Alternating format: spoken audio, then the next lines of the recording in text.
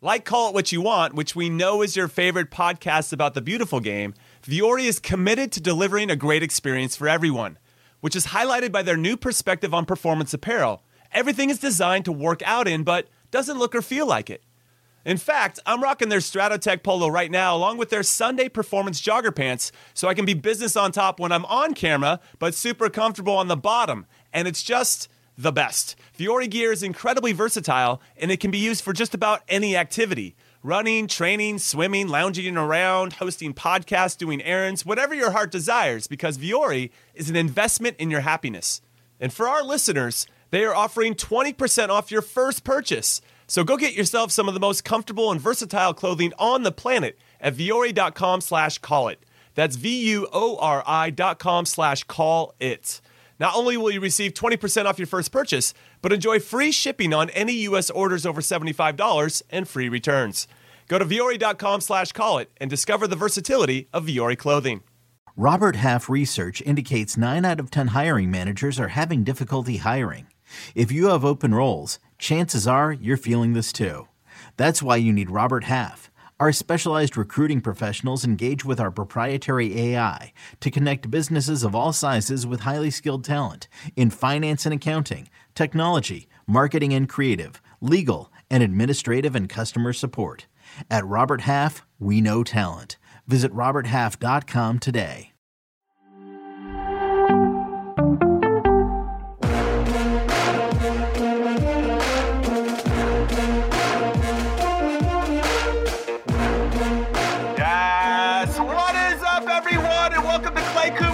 Podcast in soccer we trust. And if you don't know who Clay Kuman is, go look him up. That guy is a freak of nature. I'm Jimmy Trash Can, Cream Cheese, Conrad Nino Conrad, alongside Charlie Chuck Wagon Davis and Hollywood Heath Pierce. And if you follow the U.S. men's national team official Twitter account as fervently as we do, you'll know that the boys are all meeting up in Germany right now ahead of our first friendly against Japan on Friday. And we are going to bring you a very special preview podcast around that game on Thursday. But what's going to inform us about that special preview is how these guys performed this past weekend. And we have to start with Ricardo Pepi getting the start for FC Groningen and scoring his first goal in 345 days. And I'm coming to you first, Hollywood, since outside of Ricardo's parents, you are his number one fan. How are you feeling right now?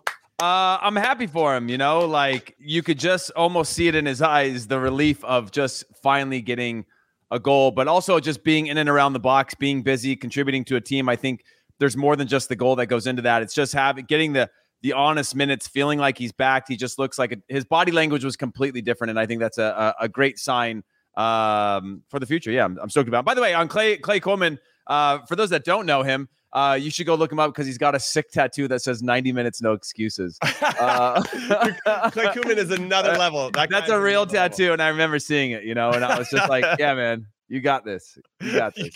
It's kind of in the Troy Dyack vibe of defenders. All right, Charlie, let's talk about Ricardo Pepi. Do you feel like he starts now against Japan? Because he finally scored, baby. He got that confidence boost from getting into camp. And I don't know. Are you gonna give him the nod? Or is it Jesus Ferreira? Is it Josh Sargent? You both know Jesus Ferreira is gonna start.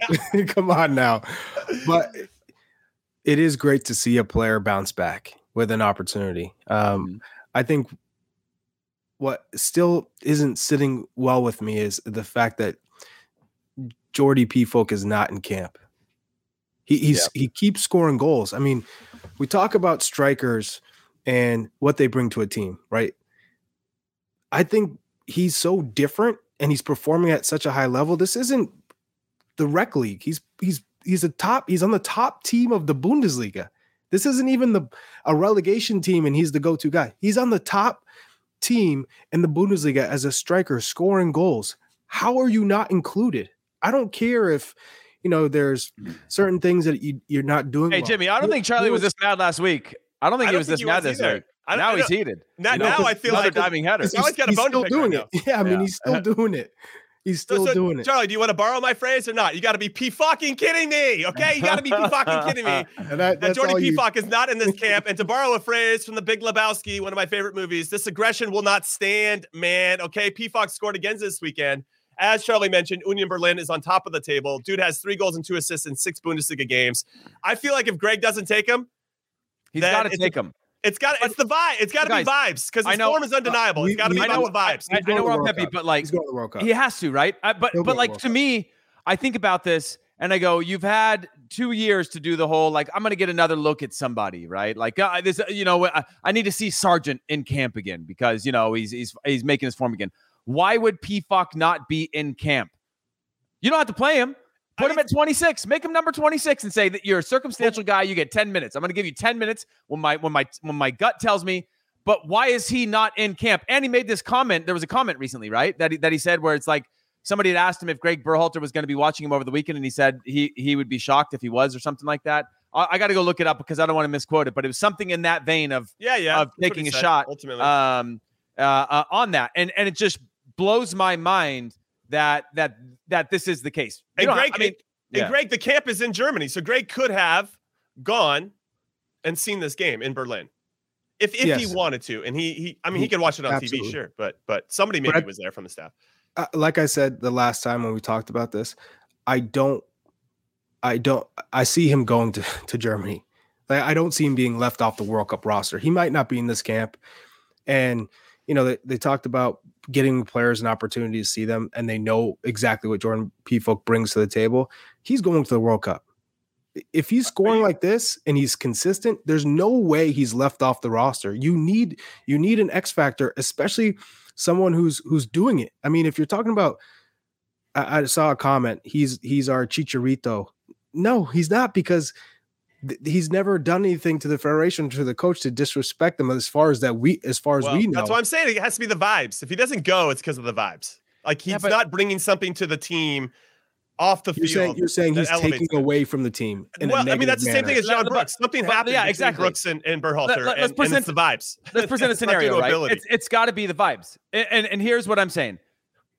John Anthony Brooks or Tim Ream could be very useful in closing out 10 minutes defensively, in the same way that Jordan Pefok can be useful in trying to create chances in the final 10 minutes, right? Circumstantially, I would love to put in a big 6'5" center back that's great in the air, that can win the ball, that's left-footed in a natural position. If you're going to drop 5 back or just close out a game, I would love that as a circumstance. But obviously, it's the vibes. There's something bigger than that, because you can't tell me John Anthony Brooks last season wasn't good enough. Now, maybe he doesn't fit the system of being a starter in your team, but you can't tell me that he's not one of your guys that you could throw in circumstantially, knowing you got 26 players. So the same way.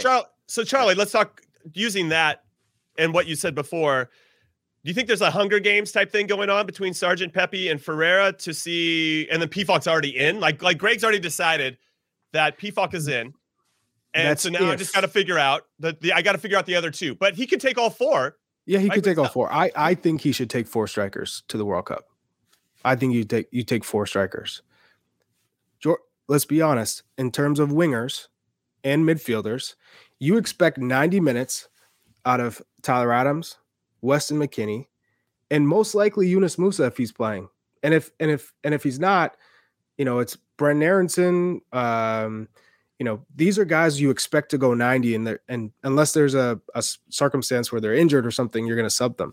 Wingers, Christian Pulisic most likely is playing 90 unless he, for whatever reason, it is just not fit enough because he's not playing enough minutes, right? So that then the worry is, okay, maybe he doesn't have 90 minutes for 3 group stage games. You know what, though, Charlie? Hold on.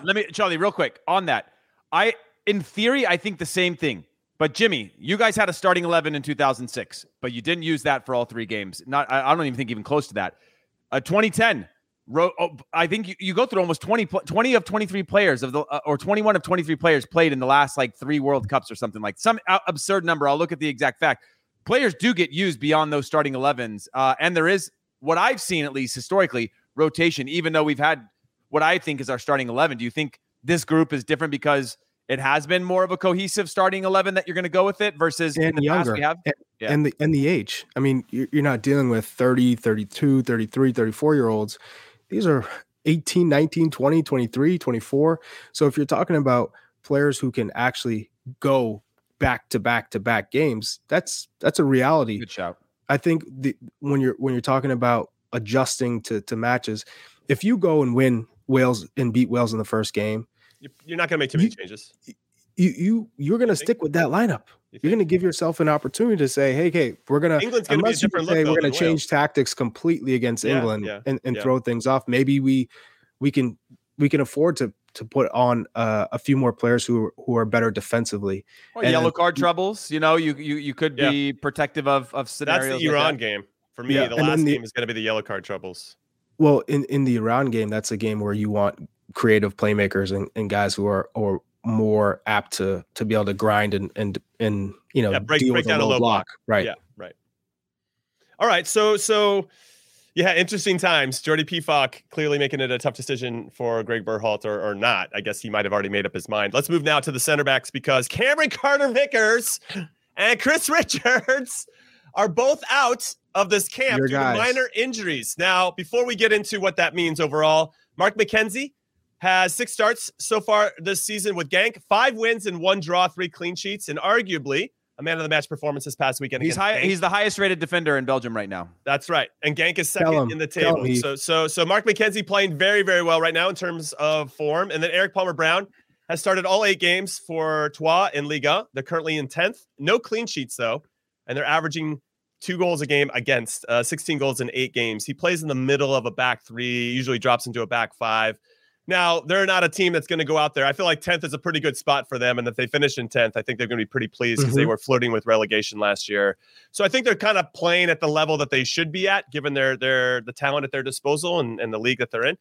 But still, you want more. I mean, just the same as we're asking Aaron Long and Walker Zimmerman in MLS to raise the games of people around them. EPB has to be held to that same standard. So I would say that needs to be better ultimately. But both of those guys get called in. I'm excited for both of them. That means, though, that the Ream dream is over, clearly. And Cooks with Brooks, these are my 2 little catchphrases, is out as well. I'm a dad, dude. Got to give me some dad joke time sometimes. We come up with those. So what's interesting, though, is that with McKenzie and Eric Palmer-Brown getting called in, I assume because CCV and Richards are out that you're going to start Zimmerman and Long. And I think, Heath, you've been leaning towards that's what Greg's going to do anyway. But given that Zimmerman was kind of a guy that was an afterthought to start World Cup qualifying, then when he got brought in, he got to start and then proved himself.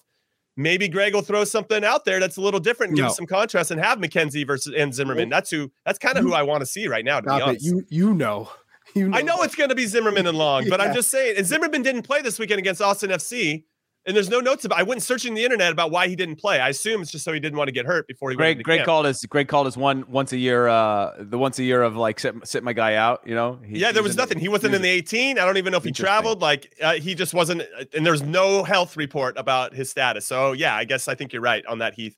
And then Aaron Long started against New York City FC in the New York Derby, and they lost 2-0. Gave up 2 set piece goals. He wasn't really involved in either one of them from a responsibility standpoint, but still the captain. And that's the first time in the history that NYCFC has won both games at the New York Derby in one season, or maybe they played 3 times. But hey, Jimmy, real quick, I just feel like there's. I mean, I'm sure we'll find out today about Zimmerman of what that was, because there's just no way that you can rest him before national team camp. Given, I know Nashville are in a decent spot right now, playoff wise, but like it just seems like a weird. Like if you're Nashville, you're going. I don't care about that over there. Paying this guy $2.5 million a year. You're going to play the games that I'm paying you for. I'm going to let you sit out and rest. So I'm just wondering what else that could be. I don't know. There was nothing. I went scouring the internet. Let me ask you guys this then. Okay, assume that it's another chance for Zimmerman and Long, right? Given that I think with Vickers out and especially with Richards it's a big out. miss. Do you think it is? But do you think EPB or McKenzie have a legitimate shot to do something in this camp? Do you think they'll get the time? Do you think this is Greg just showing the depth and maybe we'll give them another look? Or do you think that these guys are 5 and 6 on a depth chart and it's going to stay that way? Can they change that? They are 5 and 6 on the depth chart. There's no changing that right now. But I do think that both of them stand a chance to move up and be in consideration, because I mean, Mark McKenzie, we saw in the year where the Union won the Supporter Shield, what a beast he was. Just so athletic. But then when he got the opportunity with the national team in the Nations League, it's not about athleticism at the international level, right? It can help you, But I think we've learned as Americans, just because you might be the best athletes does not guarantee you anything in the international game. If you don't understand tactics and you're not quick on the ball with decision making and you don't have a firm game plan, you're toast. You're nothing. And I think for Mark McKenzie, it was the speed of play and being able to think quicker and adjust. In that Mexico game, he made a mistake, but he rebounded. I mean, he could have gone into a shell. It took him a little while to get out of it, but he did.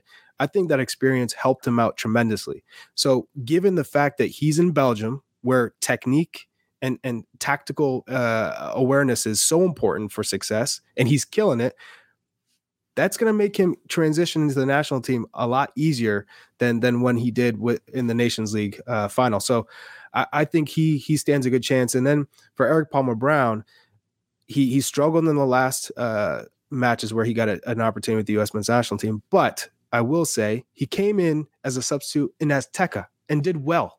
Coming in as a substitute in Azteca is not easy. I mean, you're going 0 to 100, and he handled himself well.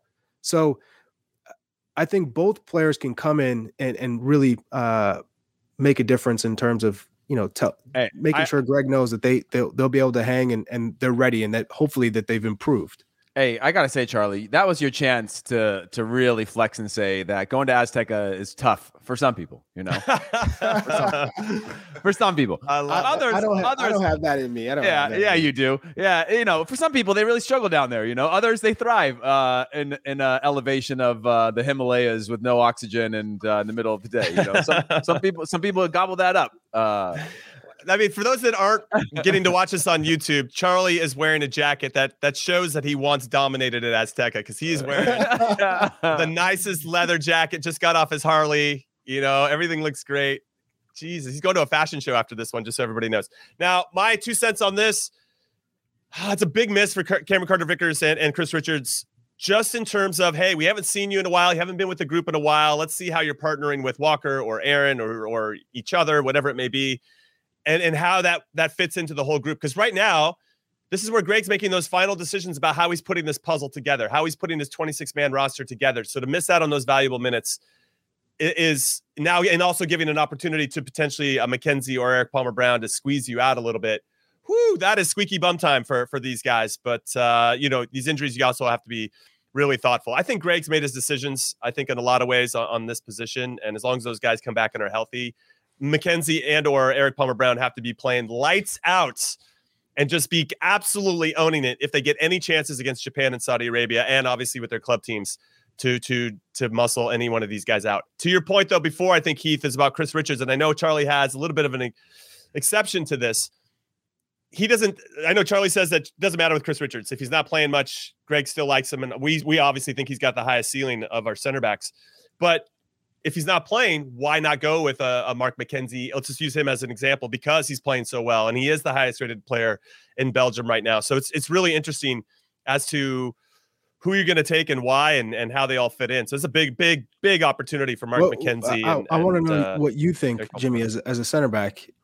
Who complements which center back complements each other well in terms of partnerships? Like who do you think is a good fit, and who do you think of the center backs in camp right now would be a pairing that you'd want to see in the World Cup? Yeah, let's pretend Cameron Carter-Vickers is out and Chris Richards. Yeah, it's a good question. I think I mentioned it before that I think there are some similarities between Aaron Long and Walker Zimmerman, and I'd like a little contrast with regard to that. Now, I think that Walker Zimmerman has a little bit more of the intangibles. I think he's a better leader. I think he puts people in better spots, and I think the communication he's giving feels like the team responds to him a little bit better than Aaron Long. Now, in fairness to Aaron Long, he missed about a year with the national team during some pretty vital times where he could have developed that same type of rapport. But I think Walker's really filled that void. Now, Aaron sometimes feels like he's defending on an island and maybe doesn't feel as connected. This is me really nitpicking the crap out of this guy. But I think we have to, with regard to your question, because one mistake could cost us in a World Cup and whether we go through or we don't. So I would probably start one or the other. But if it's not going to be, if it is Aaron Long, then I think you got to bring in somebody that is as vocal. And I don't know, I can't speak to Mark McKenzie as much. I know Heath can, knowing that he knows him better. Eric Palmer-Brown for me still feels like, I love his game. I'm probably his number one stan over here, especially on the pod. But but I don't know if he's out there really bossing it from a communication standpoint. And I think that is so vital in key moments when the game's going 1,000 miles an hour to solve some problems, put out fires before they start. So I'd almost have Eric Palmer-Brown as a super sub, and I'd maybe start Mark McKenzie, to be honest, just because of what I've seen recently. That said, that's a great question. Yeah. And I'd almost maybe even go by form. And if Eric is the one that, or excuse me, if Mark is the one that continues to ball it out in Belgium, I would probably go with the hot hand and have him go with Walker Zimmerman, which is why I kind of want to see it, assuming that actually does happen. I do want to say also that part of that form that I want to relay is that we know Chris Richards has the highest ceiling. Chris Richards played 19 games out of 34 last year in the Bundesliga, and he was fantastic. Got injured, missed a little less than half the season. Is now 47 minutes so far in the Premier League. Obviously, I believe last weekend he's got a little bit of a knock, and last weekend the games were postponed. When you are a player that does not play, you can have the highest ceiling in the world, and after a while, it is going to weigh on you. It is going to weigh on your confidence. It's going to weigh on your sharpness. Yes, you train every day with top Premier League players, but you cannot, whether it's me, whether it's Jimmy, whether it's you, Charlie, spend months at a time on the peripheral and be at your best. It is just not possible. It's not possible. And so there is a little bit of worry for me, even though I do think Chris Richards is our best option. And I'm hoping that he can step in because he doesn't have all the experience to lean on either, right? So you're talking about a state of fragility with a young player that's shown flashes, but hasn't found his necessarily his form. But he is still our best defender. And that makes it complicated for me. Whereas I look at Mark McKenzie, I go, look, he made his mistakes in the national team. He never really looked super comfortable since he's been in the national team. And then he's been pushed out because of his club situation. That takes you real down, right? So if you haven't shown yourself in the national team, you're not playing at your club team, that is grounds for being replaced. And people stepped up and passed him.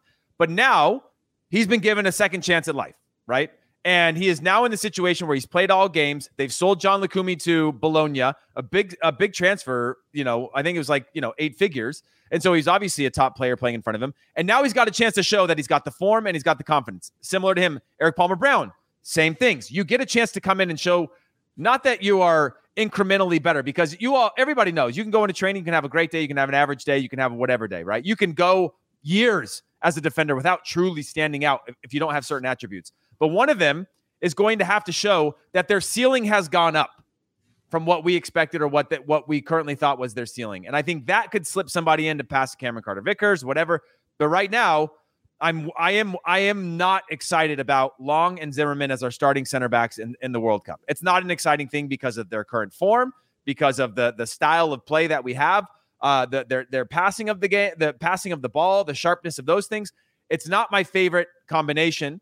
But I'm just curious where else you can go at this point. Where else do you go when you're Greg and you go, I got to have some experience somewhere, even if they're, Long's not in great form right now. Zimmerman's not in peak form that we saw months ago. Where do you go? Do you go to McKenzie? Because if it's form, or is form just circumstantial and you go, okay, we got one spot. Who's going to be the one in that spot? And Zimmerman's locked down in center back. I think that might be the case.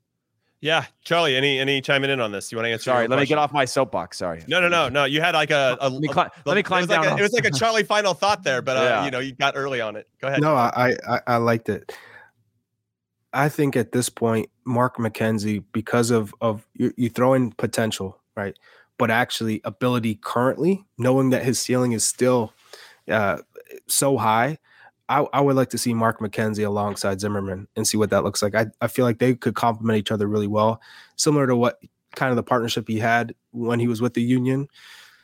Two players that have athletic ability. I feel like Mark McKenzie, what makes him so great at times is his ability to recover and cover those gaps. If Walker Zimmerman does step up, and we've seen him as of late step up and sometimes a little late.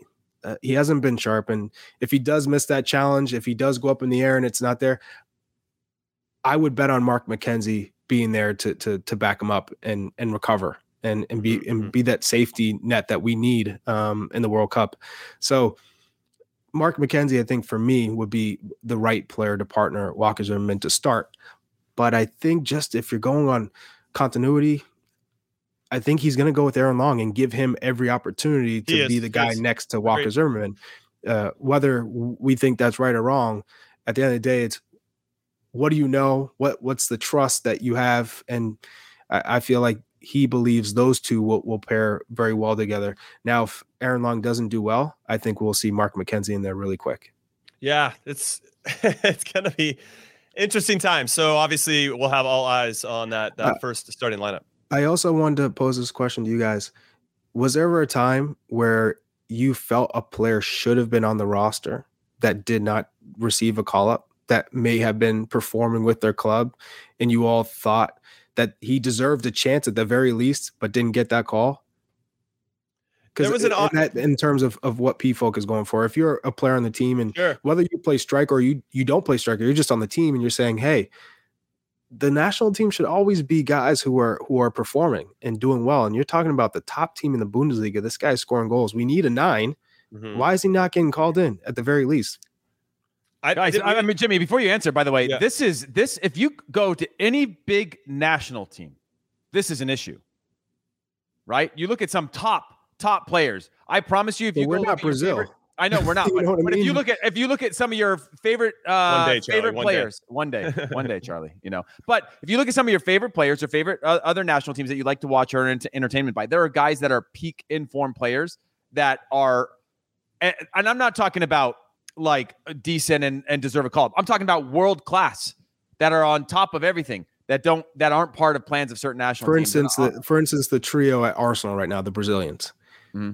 They're left off the roster, and you're thinking we're the top team in the English Premier League. We're playing every week, and Gabby Jesus can't get a call up to the national team. And I get, you look at some of the options that they have.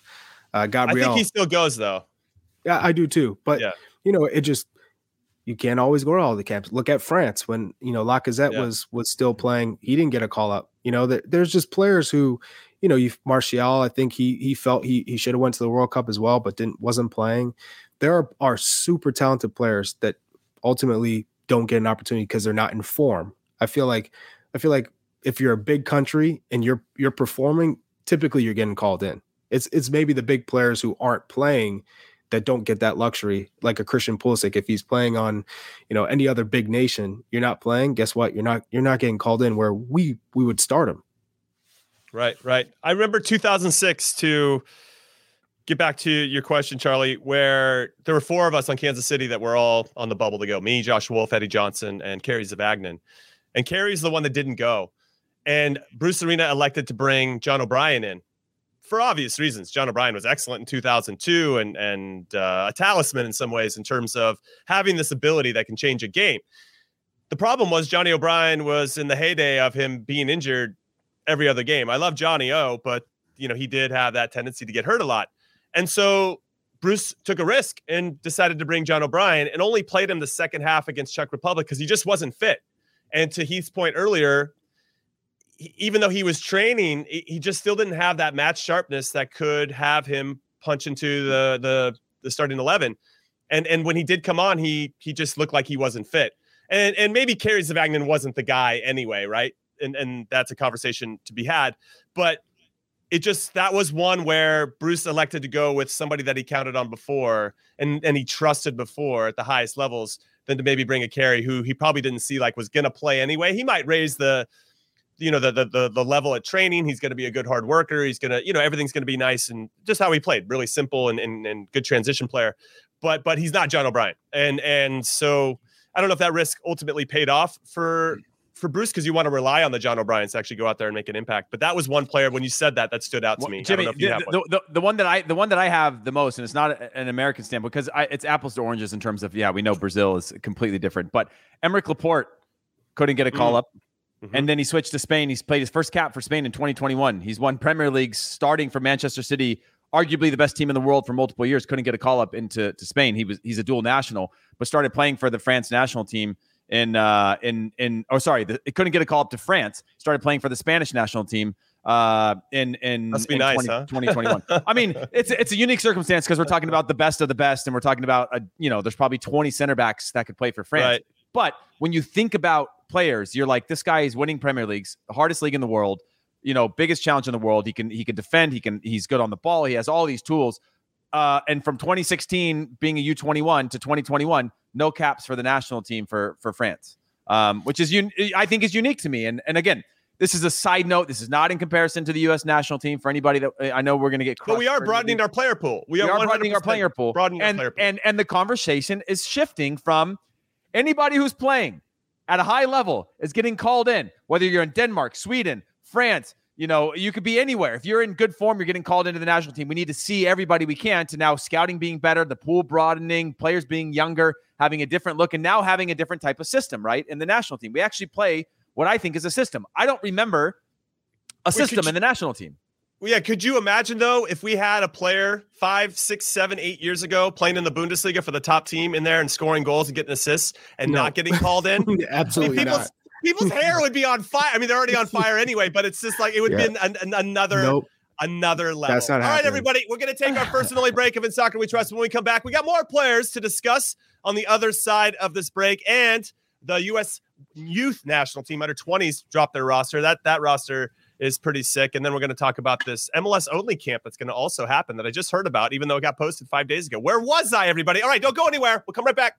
Hiring for your small business? If you're not looking for professionals on LinkedIn, you're looking in the wrong place. That's like looking for your car keys in a fish tank. LinkedIn helps you hire professionals you can't find anywhere else, even those who aren't actively searching for a new job but might be open to the perfect role. In a given month, over 70% of LinkedIn users don't even visit other leading job sites. So start looking in the right place. With LinkedIn, you can hire professionals like a professional. Post your free job on linkedin.com/recommend today. Robert Half research indicates 9 out of 10 hiring managers are having difficulty hiring. If you have open roles, chances are you're feeling this too. That's why you need Robert Half. Our specialized recruiting professionals engage with our proprietary AI to connect businesses of all sizes with highly skilled talent in finance and accounting, technology, marketing and creative, legal, and administrative and customer support.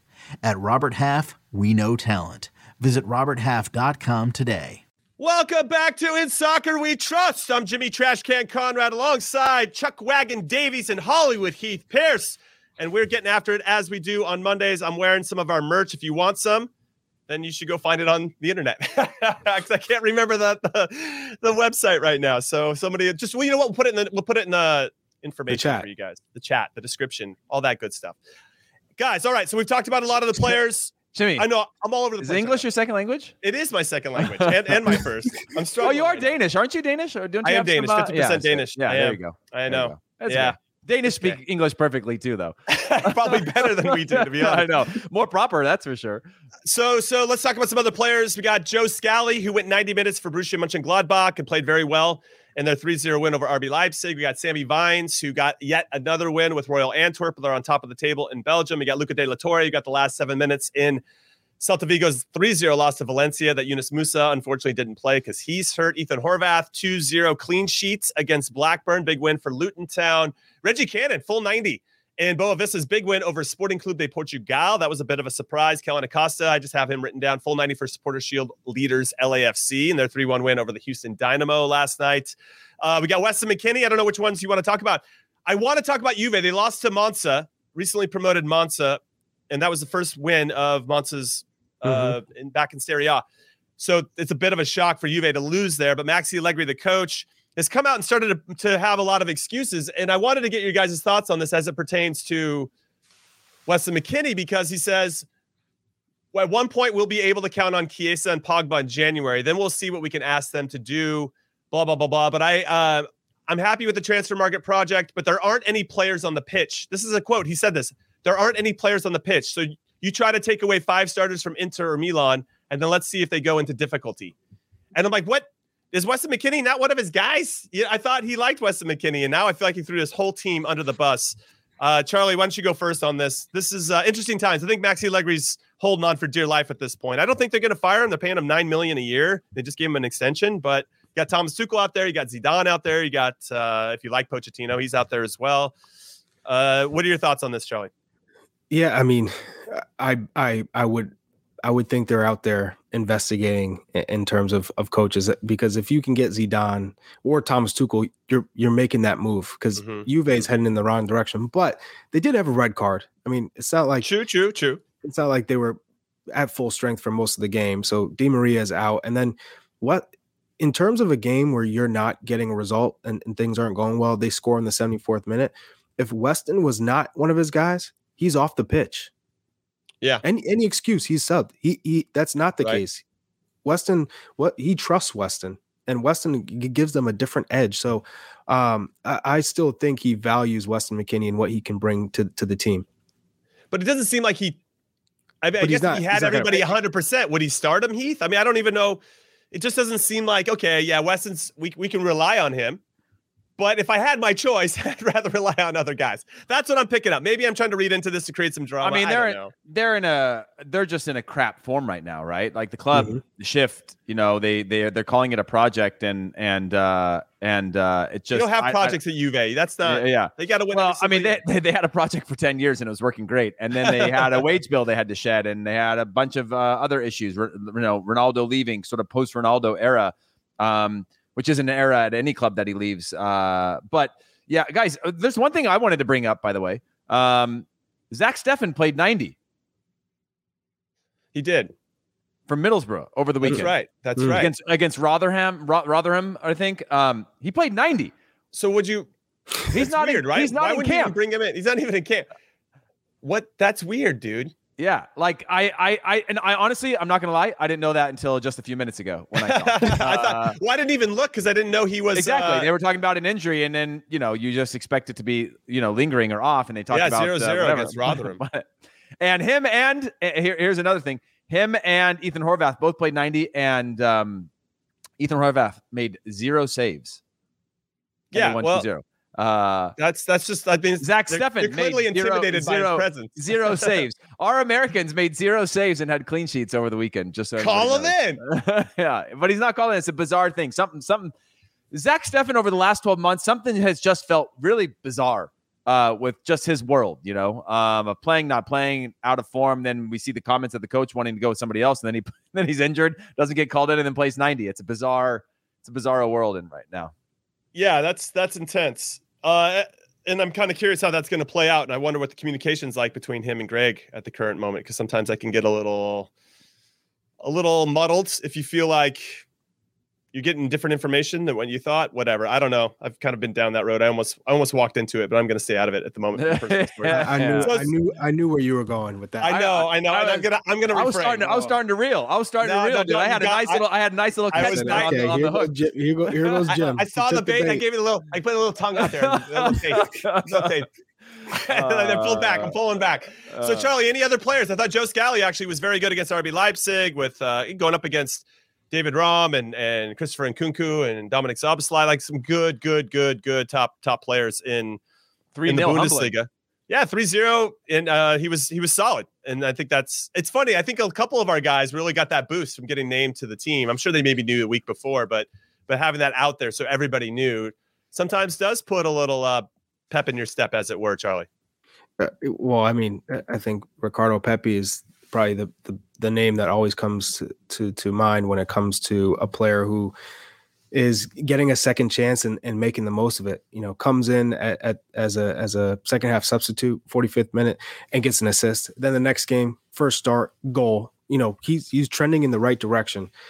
He gives us a lot of different options in the attack. I like Ricardo Pepi when he's in form and confident. He might be our most influential striker, even though he's on loan at Groningen. So I don't care if he didn't do well at Augsburg. If he scores 10 goals to finish out, the rest of this campaign before the World Cup starts, and I think he really stands a good chance of starting for us. Yeah, that's intense. Another player we actually didn't bring up, and I should have, is Gio Reyna. Yep. He came in as no matter how bad they want to leave him off, they keep having to put him in, Jimmy. Yeah, Marco Reus gets hurt after 30 minutes. That actually might jeopardize his involvement with Germany for the World Cup, which would be pretty sad. He always seems to get hurt. It said it was a short term. No, it won't affect it. We'll see. We'll see. But Gio Reyna comes in 32nd minutes. He ends up spraying the ball wide. That leads to the one and only goal in Dortmund's big win, 1-0 win over Schalke in the Riviera derby. Gio Reyna, again, now a super sub. Maybe that's how he's going to be playing for us. I don't know. It's interesting, and I'm curious to see how he does in camp. And I can't wait to see the starting line. I'm just saying. Well, who's going to be your super sub? I can't see that. Brendan Aronson? Who's your super sub? I'm just saying. Moose is out, so maybe Charlie's gonna start 13 players again. Here we go. He is. Go ahead, Charlie. You're like the owner of Chelsea. Give us your 4-4-3, playing with a 4-4-4, dude. Let's Give go. us your 4-4-4. Oh boy. All right, play with the back five so we're protected, and then we'll get 4 in the midfield and 4 up top. Oh man. Hey, by the way, for me, one player that I wanted to touch on, and I hope it doesn't have a huge effect, but Sergiño Dest got the second half. AC Milan gave up a penalty right away into the second half.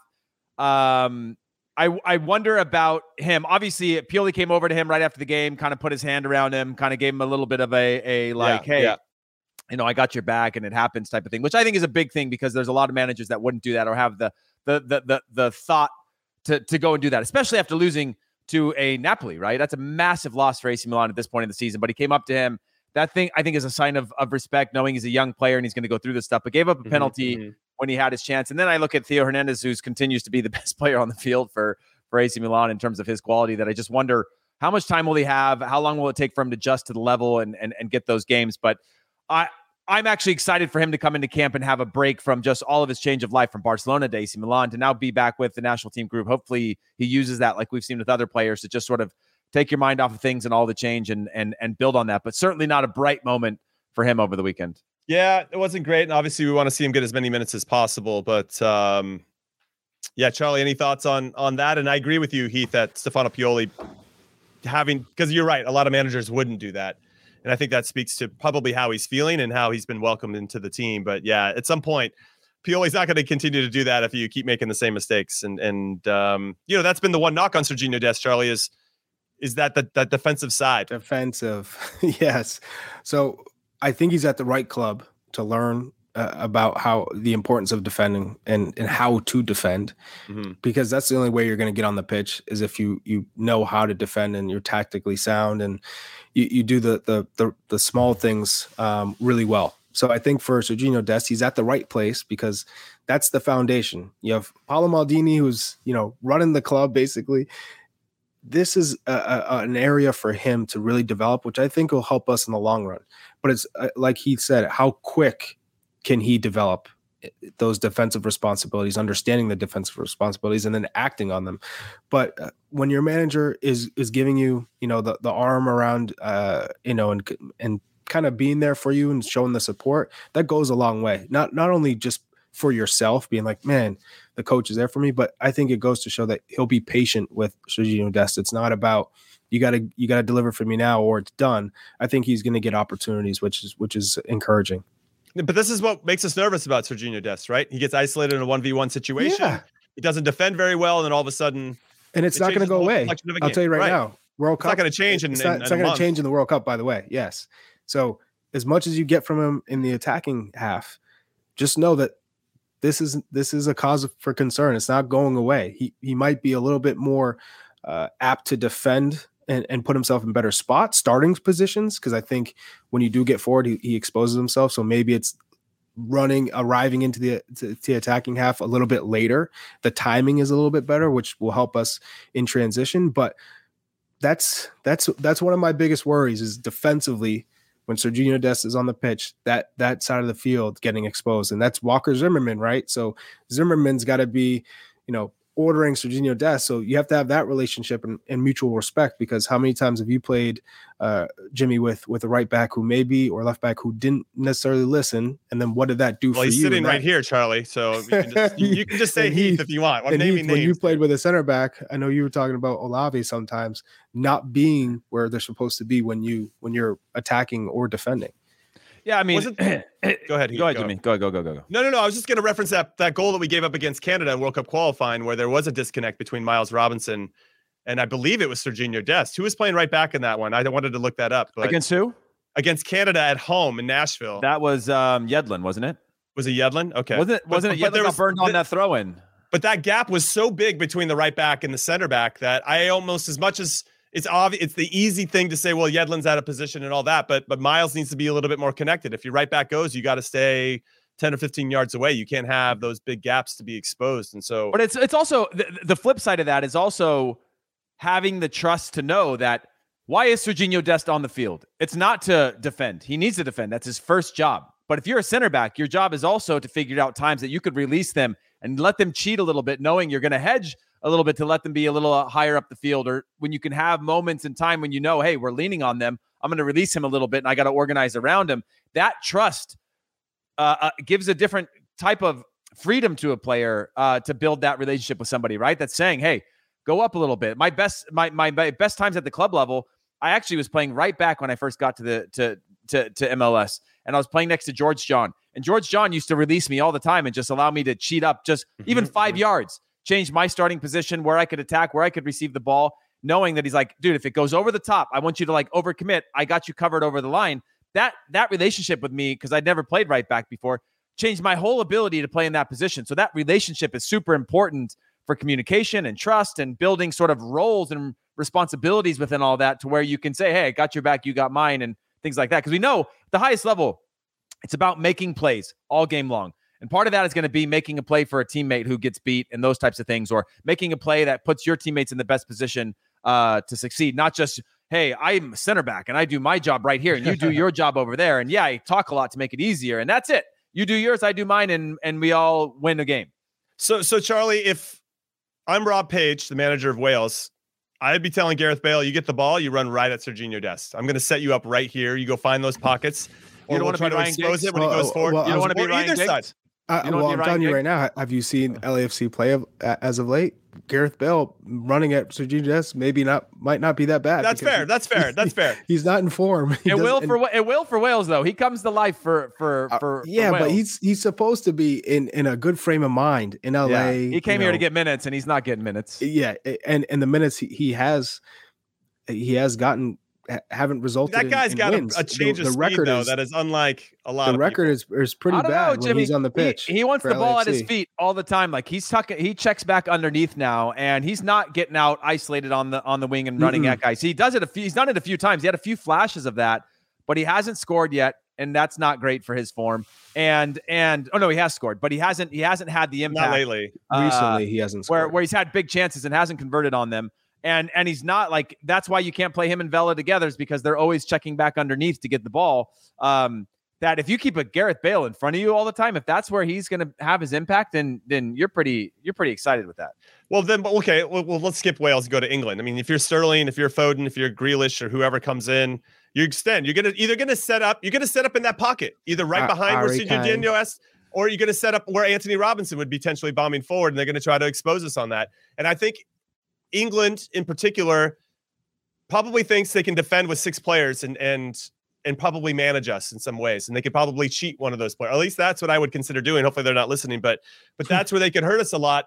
And if they get isolated in those 1v1 spots against these guys that they are, as you guys know, defending is more just a willingness to want to defend. And if your instincts aren't there, it's hard to just switch that on. Now, maybe because it's a World Cup, we're going to see like Anthony Robinson become, Paolo Maldini or whatever, which I would love. But, I don't think that's going to happen. So, Chuck, I mean, I know you wanted to jump in there with regard to that. This is an area that gives me some concern. Yes, I think there's not one U.S. men's national team supporter that is confident that this back line is going to keep clean sheets throughout the World Cup. That's just, I don't think that's really possible. If you're talking about just being isolated 1v1 situations, it's not going to go well. No. This has to be a unified approach, a collective team defending that is all about spirit, similar to what we had back in the day. When we got results against the big teams, it was because we all defended. Everyone was working hard, and we played to our strengths. We countered. We were effective. You gave us 2 counters. We finished 1 or 2, and we'd win the game. That because we were going to defend. We weren't going to allow anything. This group, they have much more talent around the pitch across the 11. Sure. Even some substitutes to come in, game changers, sure. But if they all don't defend and defend together, it's useless. It's not going to work. And I know Greg Berhalter has the pressing down, right? 11 guys, we're all pressing, we're as a unit. But when that press gets broken down, how do they recover? What does it look like? That's what I'm worried about, because you could press Wales, force them, make it predictable, great. But England's different. If you get out of the group, you happen to get out of the group, guess what? The Netherlands, different. You have to be able to have different ideas on when that press breaks down, because it will. You're not going to be 100% effective with your press. who recovers, how do they recover, how well does it, how good does it look, and is everyone on the same page? So I think for me that's the only thing I'm really worried about defensively, and then in the attack, it's that front three and then the support for the striker. Who is it? Yunus Musa, if he's in that more advanced role, how often do they get underneath the striker? If it's Ricardo, Pepi, or Jesus Ferreira, or Sargent, or Pefok, whoever it ends up being, we need to have different ideas instead of just playing to the wide wingers. They come inside, then our outside backs get high, and then we whip balls in for a small striker. So no, 100%, because Pefok I guess isn't coming, or maybe he will. I don't know. You gotta be P-fucking kidding me, Jim. You gotta be P-fucking kidding me here. The one thing I do want to say is that Nations League final against Mexico was really pivotal for us as a group. I think it showed that we can fight back despite some adversity, obviously a hostile crowd, all that good stuff. But every time we fought back, Heath, was through set pieces. It was off a corner kick that Gio Reyna ended up scoring, and then Weston McKennie had to head one in the 82nd minute. The other one was a penalty. Obviously, we created that opportunity, and it was in the run of play, but it was World Cup final. Yeah, another set piece. Which is fine for me. I don't care. Totally, I'm totally cool with that too. Great. But I'm just if we give up the first goal to Wales or England or Iran, I think it's going to be a struggle for us. I hope not, but it's good. That goes for any team. I'm just thinking specifically through the U.S. I do think let's stop thinking negatively, okay? Yeah. I'm just saying. We're gonna win the league. We're gonna win the league. Oh man, yeah. I'll avoid going down that route because we're not going to give up that first goal, Jimmy. But no, you're right. I do think that teams will have a game plan if they do to just make it a living hell for our team, which we've seen consistently struggle to have ideas in and around the box of when to take risks, when to probe teams, when to be creative in and around the box. That forces our players to go higher and higher. And then if you're a team up 1-0, like Charlie said, if we're isolated one-on-one, we're not going to win that battle defensively if we're exposed. And a lot of teams might sit in those blocks knowing that they can expose us or stretch us or force us to take risks. And again, yes, Robinson has gotten better at crossing the ball, but it is tough. People bunker in. We got to have good combination play. That's why I actually like where I start to think if you are prepping for a team and somebody's sitting in a low block, then Gio Reyna has to be on the field because of his combination play. But I don't know if you could have him and Serginho Dest playing on the same side unless you were controlling the flow of the game. Well, unless you have Charlie's 4-4-4 formation, then I think that can solve a lot of problems. Oh, then it's fine because then you got another right back to tell. You got a whole bunch of them. We have a lot of right backs to choose from. All right, before we let everybody go, a couple topics. One is that 5 days. I can't speak English. 5 days ago, head coach Greg Berhalter. 5 guys. He said that they're going to have a camp for MLS-based players who aren't in the postseason or get knocked out early. The MLS Cup Finals November 5th, and the exact location and dates are yet to be announced. Quote from him saying, with some of the MLS players, it becomes even more tricky because the season ends October 9th, if the ones that don't make the playoffs. If their teams don't make it, now it's a whole other opportunity to work with guys in October, keep them fit, maximize their fitness levels, and hopefully play some games. So we're planning an October camp for a group of players that won't be playing the soccer. Then I added the so what do you guys think with regard to this? I mean, I get it from a logistics standpoint, but it almost feels like you get rewarded. You get rewarded for having a crappy MLS season. No, this is an insurance plan. I get it. Yeah, it's for Jordan Morris. That's you built this. You built this for JMO and Christian Roldan. Yeah, and then maybe you're bringing in Cade Cowell, and like you're basically looking at a U23 camp with a few other guys that you need to get the reps. Playing scrimmages. Every day is a scrimmage. No, I get it. I think who else? When I look at you got to take advantage of it for sure. When I look at the stand, you got to do something, right? But when I'm looking at the standings, you're talking about. It looks like we saw the Supporters Shield winners, New England, get knocked out in the first round last time. It could be Kellen Acosta. So would it be after that first round? Is that what we're looking at? That's why I think he's waiting to see how many of his players will be available. Then you got Ferreira, you got Aaron Long, Walker Zimmerman. There's plenty of guys that could. LAFC will get a bye. That's true. But Union, but not like. Anyway, I just I get it. I totally get it. We should take advantage of it. For who do you bring in that's got a bona fide chance of making the World Cup squad? That's out of the playoff picture right now. It's Seattle, and maybe it's not. Well, Aaron Long could be out with Red Bulls because I don't rate them. So I don't rate the Red Bulls. I don't see them making. Charlie a deep hates run. Aaron Long. That's what I'm. So I could see Aaron Long in there. DeAndre Edlins with Inter Miami. I don't see them going deep in the playoffs. Right. So you have those two. They got to make playoffs too. Paul Arriola and Jesus Ferreira could definitely be out of the playoffs just because of Dallas not being consistent in the back. And then outside of that, I don't see anyone that you're saying for sure could be out in that first round. Maybe having said that, by the way, guys that he's interested in, because I know Eric Williamson was in the camp, got injured, could be someone that you bring in because Portland, Portland could also be one of those weird teams that they just defend well, they counter, and the next thing you know, they're in the final. Jordan Morris, Seattle have been horrible, so that's pretty. That's you can see then like. Would I rather just call this camp or allow these guys to have a little bit of time off? I mean, you can control the environment. You can get the fitness going. I remember getting called into the national team camp after not playing a couple games in the Bundesliga and the team having a program for me, right? I was going to train and then I was going to do fitness after training and to build up to the game where I needed to get extra runs, extra match like sprints and things like that. Very specific for just me. And I was pissed off at the time, but I knew I needed it. But I remember doing it before we played England at Wembley. I was doing sprints out at the training facility. I think we were at Watford or something like that. Yeah, but you were always a pretty fit guy. No one ever questioned it. No, but there is still it wasn't that, but there's still the fact that like you've gone a few games and maybe it's been 3 or 4 games you haven't played 90. I wasn't allowed to play in any reserve matches there because of the way the rules work for being a non-EU player. So I wasn't getting any games. So they needed to be like, hey, you got to be able to do this, like let's get you a few simulated sprints and things like that.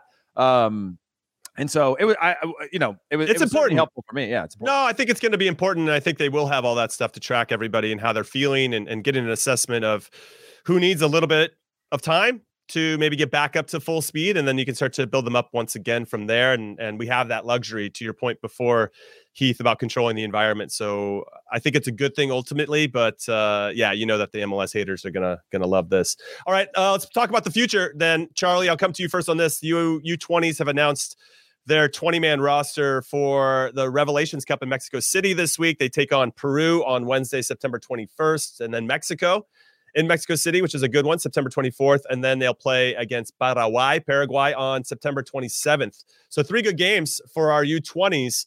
Now, what's interesting is that players have to be born on or after January 1st, 2003. The roster features 14 players born in 2003 and 6 born in 2004. And I just want to state for the record that I was a grown-ass man in 2003. Like, I was already, this is crazy. These guys are being born in 2003, and I had already lived quite a life at that point. 14 of the 20 players returned from the CONCACAF U20 championship winning squad, including midfielder Paxton Aronson, who is the younger brother of Brendan Aronson, who won the Golden Ball as the tournament's top player and the Golden Boot as the tournament's top scorer, as well as goalkeeper Chris Brady, who won the Golden Glove as the tourney's top keeper. 15 clubs are going to be represented on this, including 7 from MLS, 4 players from the Philadelphia Union. No big surprise there. 2 each from Chicago Fire and the Red Bulls. 7 players are playing abroad. Now, this is for me and Heath. There are players from 10 different states and led by 5 from California. Let's go, Heath. We're holding strong, baby. Let's get after it, California kids. Let's go. How many New Hampshire, Massachusetts we got up in there? I don't really see anybody from. And that's when they start talking New England, Jimmy. When they start pulling all the states together. New Hampshire, Vermont, Maine, Rhode Island, Massachusetts, a couple other notes. Connecticut. Is Michael Parkhurst on that list or no? He might as well be. Jeff Cameron. So defender Jonathan Gomez is the lone player receiving his first U20 national team call-up. Gomez, as well as defender Justin Che, Kevin Paredes, Caden Clark, have all previously been called up to the senior men's national team. And Jonathan also earned his first cap with the full team during when the U.S. played against Bosnia back in December. So some big names in here. Big names, but like some of those guys aren't playing right now. Like that's a young group of players that are just behind the age of our senior national team guys that are going to have to figure it out and step up. If you think about Justin Che, you think about Paredes, you think about Paredes is getting minutes at least. He's gotten some quality minutes. I mean, he made his debut this year. Yeah, I mean, he came in the 63rd minute in a match a couple weeks ago. And then but I mean, Caden Clark hasn't been. No, he hasn't. From the hype where he went to signed with Leipzig. He has not been the same player in terms of he was meant to be a like a 10 for us with a little bit more goal scoring ability. We haven't seen that. Morton, don't hate on New Hampshire. Come on, man. Gosh. I'm just saying that There's generation there's of no need players for New England hate here. Come on. That generation of players, I worried have maybe stepped too quickly with the hype of moving players along, and we need them to develop during this crucial period too, because we don't need another missing gap of players that Charlie's generation did to us. All right, let's move into some final thoughts then. Heath, I'll come to you first. Any final thoughts about today's pod? Obviously, to remind everybody, on Thursday, we'll have a special preview pod around the Japan game that's happening on early Friday morning. That game kicks off at 8:25 a.m. Eastern time. That means Heath and I will be up very early, 5:25 a.m. We'll have a special recap podcast that goes live right after that game finishes, so we can get right into it and get that raw emotion that I know that everybody loves when me, Charlie, and Heath are watching these games. Go ahead, Heath. Final thoughts. My final thoughts are very early in the show. I talked about the vibes-based economy that Greg is living in right now, but I had thrown Tim Ream into that conversation when I was talking about center backs, but I was really only speaking about John Anthony Brooks there. Tim Ream is not part of the anti-vibes crew. He's a captain. He's a leader. He's just selected or not selected, I think, differently than John Anthony Brooks. So just wanted to clarify that because I got a really early kick to the groin by somebody in the comments, and I just wanted to make sure they knew that I wasn't talking about Tim Ream being part of that vibes-based economy. All right. He's backpedaling, everybody. Heath Pierce is backpedaling. Charlie, how about you? Final thought. Typical. Yeah, well, if I had Charlie's if I had Charlie's leather jacket, I'd be moonwalking right now, not backpedaling, you know? It says Charlie in his best motorcycle dad jacket. Yes. Annie, are you okay? I'm pumped for Thursday to talk about the pregame to Japan. So this was a good pod. That's my final thought. I enjoyed it. I enjoyed it as well. That's my final thought as well. We'll see you guys on Thursday.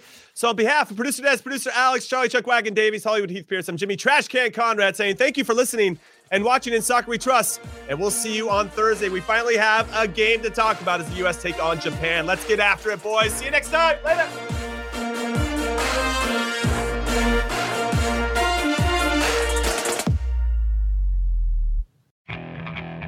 Okay, picture this. It's Friday afternoon when a thought hits you.